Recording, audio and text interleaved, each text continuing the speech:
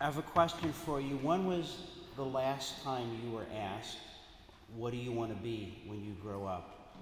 After a certain point, it becomes kind of an awkward question.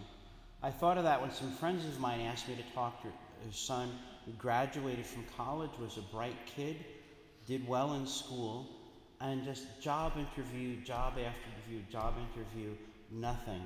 Always fell flat. So I met with him. He seemed like an articulate kid, and I asked him a very standard interview question. Where would you like to be in 5 years?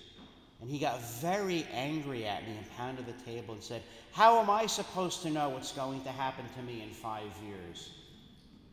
That's why you're not getting job offers, because he was presenting himself as purely passive. Now, he was bright enough to be a really good test taker, but not much brighter than that. Life was just something that happened to him. He didn't have a compass, he didn't have a map, he didn't have a destination, he didn't have any aspiration, and his life was lived so much at the shallow. What's the task in front of me right now and nothing else? That he was going to be adrift. He had no aspiration, and above all, he had no inspiration. How different from this call of the apostles.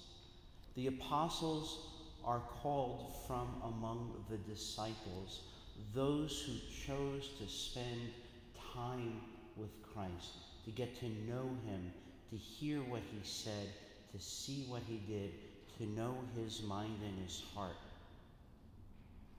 And our Lord chooses them and then calls them by name and then commissions them, and they go out.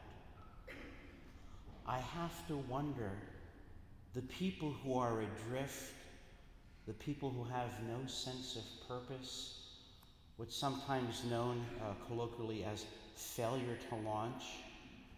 I remember my friend's sister graduated from high school and then moved into her parents' basement, and she had a job interview, but she missed the interview because she missed the bus. 9 months later, aren't you going to look for work? And she just yelled, I missed the bus, with no sense of irony at all.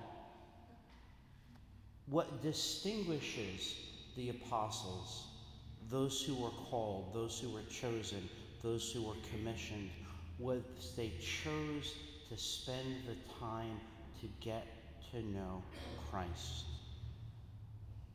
so that they could have that map, they could have that compass, they could have a destination, they could have aspiration. Let's intercede for our young people who are so very lost, so very confused, so desperately empty. And maybe even begin to suggest to them that the way forward, that the way home is to get to know Christ. May God's holy name be praised now and forever.